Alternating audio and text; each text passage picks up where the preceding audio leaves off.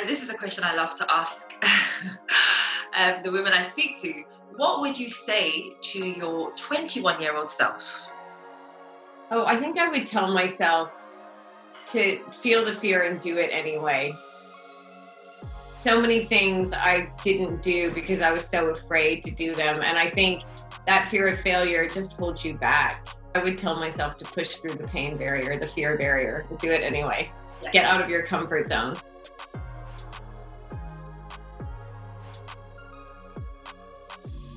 Welcome back to Conversations with Her. My name is Phaedra Prendergast, Editor-in-Chief of WTC Magazine, the #1 print and digital magazine for all things enterprise and community.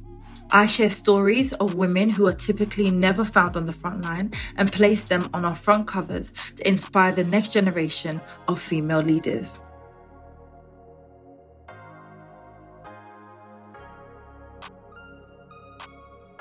Today, I'm joined by a dear friend of the magazine, Whitney Bromberg Hawkins, founder and CEO of her luxury online flower delivery service, Flowerbox. We talk being ahead of the game, her leadership style, and how working for one of the most powerful men in fashion history has raised her expectations of those she works with.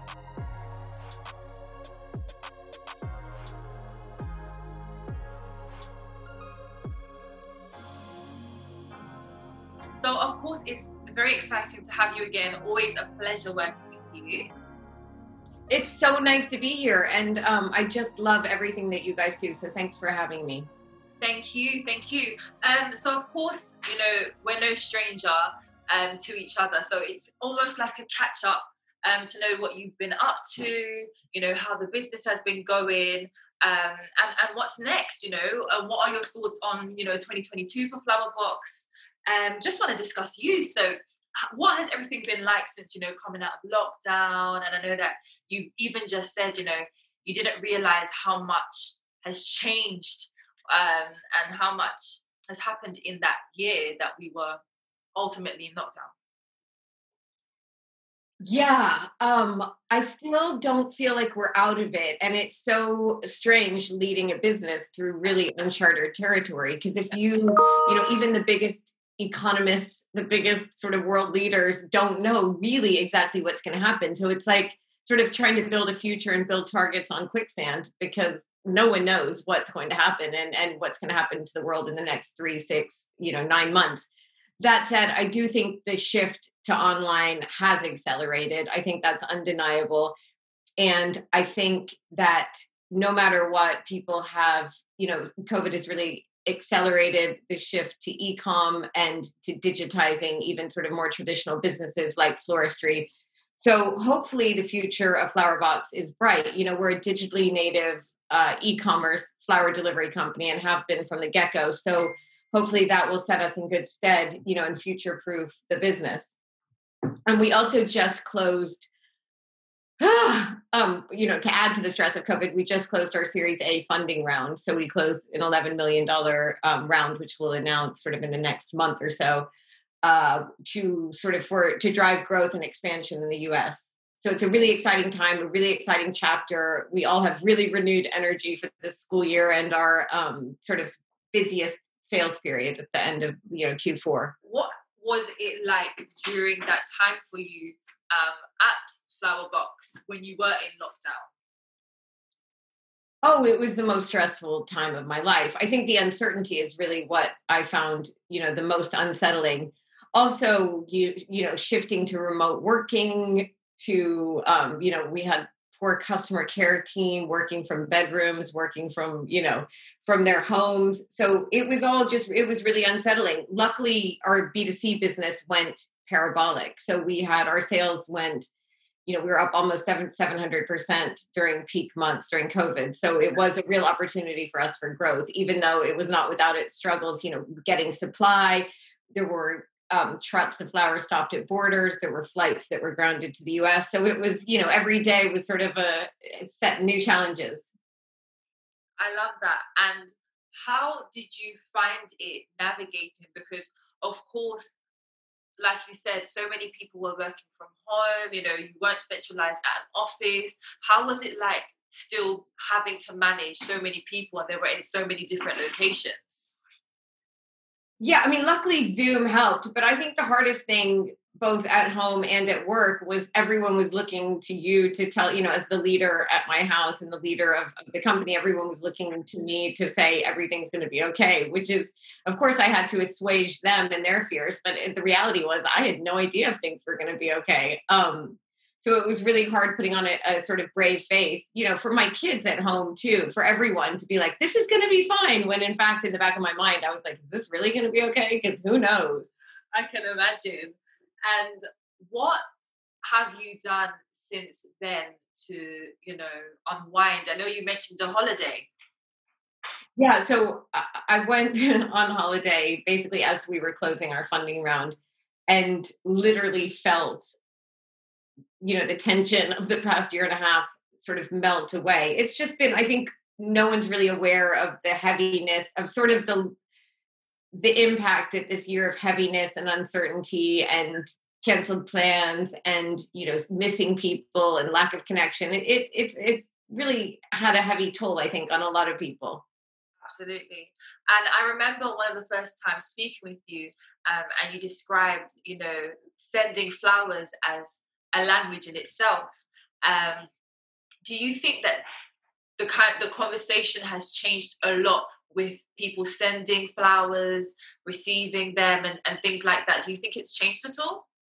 Oh, 100%. First of all, I think the world luckily has become increasingly aware and conscious of sustainability and buying crap. And I hope that we really move away from buying things and stuff just for the sake of it.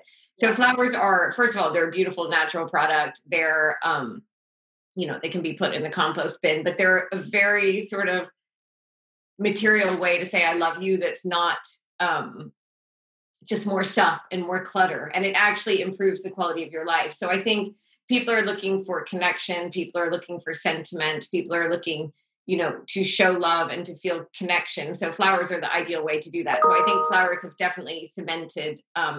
They've always have been a symbol of all of those things, but I think now more than ever, people crave that sort of connection that's easily won by flowers.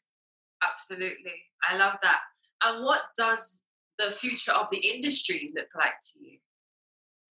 That's such a good question. I do think, there's this shift to digital in floristry, and, flowers have typically been a sort of bricks and mortar traditional industry where there's, little consistency. It's very much you're at the whim and mercy of whatever florist happens to be doing your arrangement that day. It's also, an industry that has not been disrupted. The bricks and mortar model, you end up buying flowers that cost too much money, that are a few days old because they have to sell whatever stuff they bought. So while it's a very pretty visual thing, a flower shop, it doesn't really make any sense. Yeah. So I think the shift, to digital in floristry is definitely here to stay. And I'm, lucky to be ahead of the curve on that. Absolutely. I really, really love that. And I definitely agree, many things are going digital now. And I think a lot of people are seeing that, you don't need a physical store to make your business run. Yeah.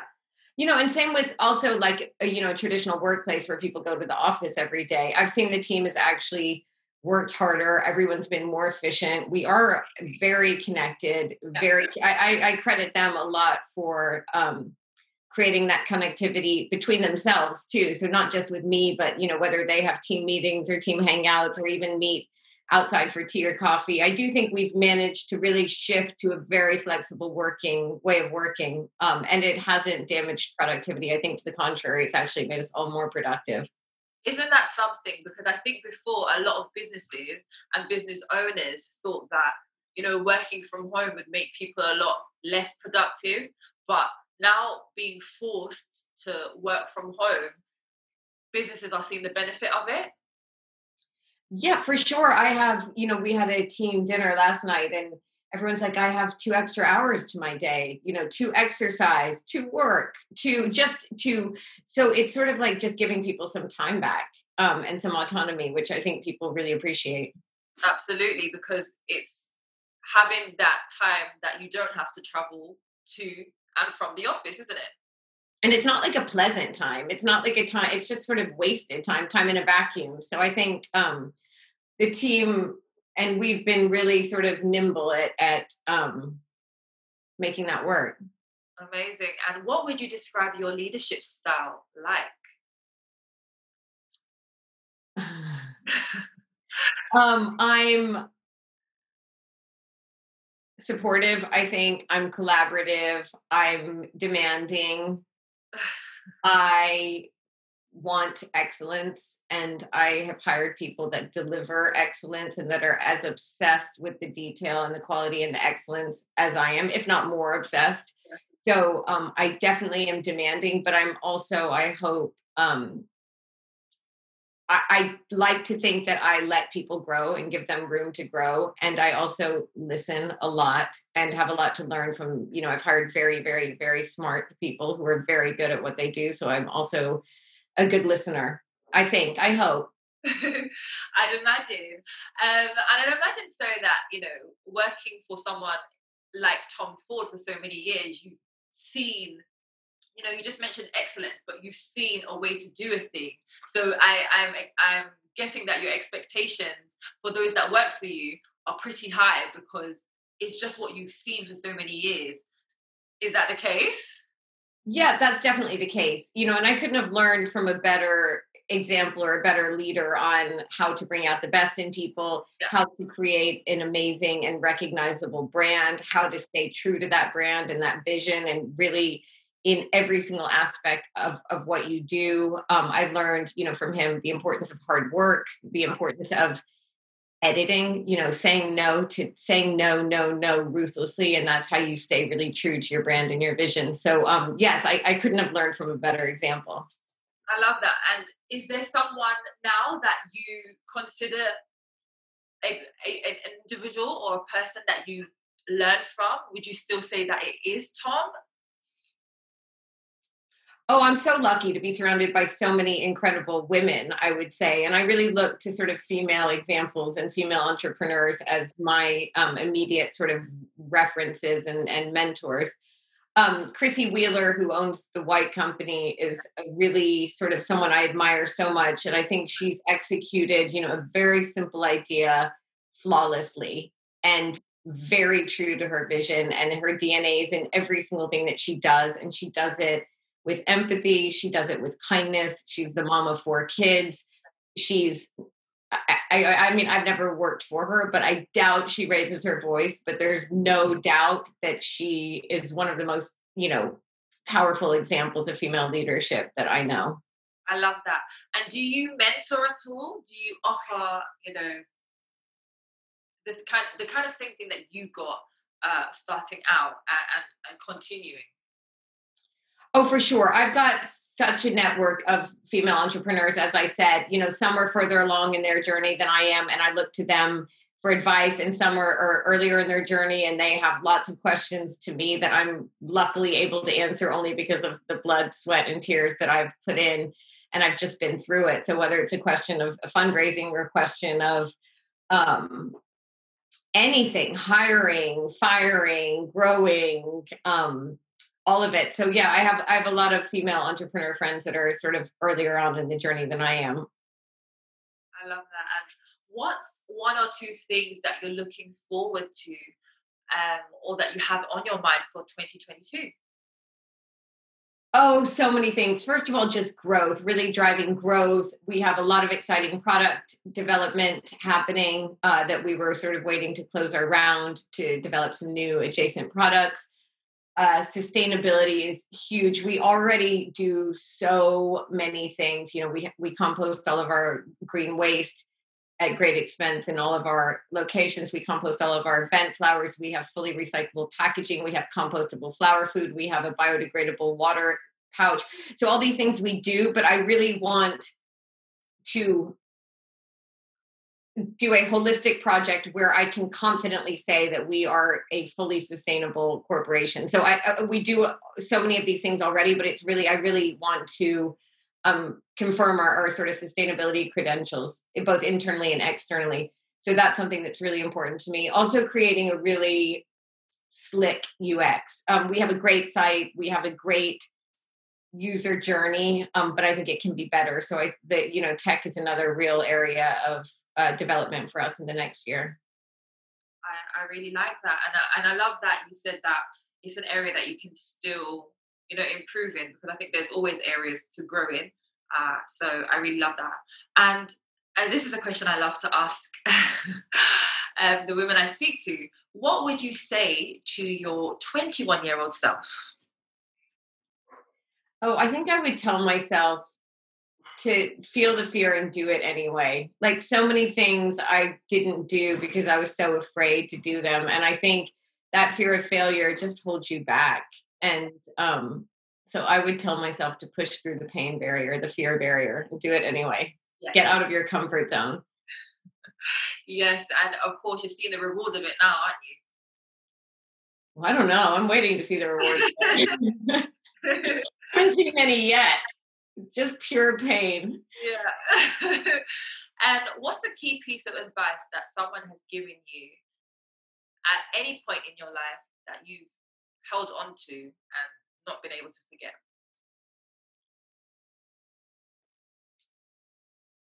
I think I'm not sure if this is the most pivotal piece of advice, but I really think like fail fast is something I'm really holding close to myself in the past sort of 6 months to a year. It's like, doesn't work, move on, and stop trying to bang your head against something that does not work. If it's a person that doesn't work, if it's a situation that doesn't work, even if it's a decision you've made for the business that doesn't work, stop it, move on. I think as women, we're sort of afraid to admit failure, or afraid to admit we made a mistake, or we hired the wrong person, or, but it's just human. Get rid of it, move on. So I think do that faster, because when you know something's not right, you sort of spend 6 months or 8 months trying to make it right. So I'm just really trying to not waste that time, because our resources are limited, our time is limited, so I just need to save my resource for what's working. Absolutely. And when you got that advice, do you remember what stage you were at, and what were you thinking when you were told that? It was like 1.5 years ago, and it was when there were a handful of things that really weren't quite right. We were at that stage of growth where we had made some decisions that weren't the right decisions. So it was pretty apt timing, and it's something that I really apply a lot to everything now at Flowerbox and in my life. I love that. Thank you so much, Whitney. It's always a great pleasure having you, and it was so lovely catching up. And of course, thank you to our loyal listeners from wherever you are in the world. Now, join us next time for another conversation with her.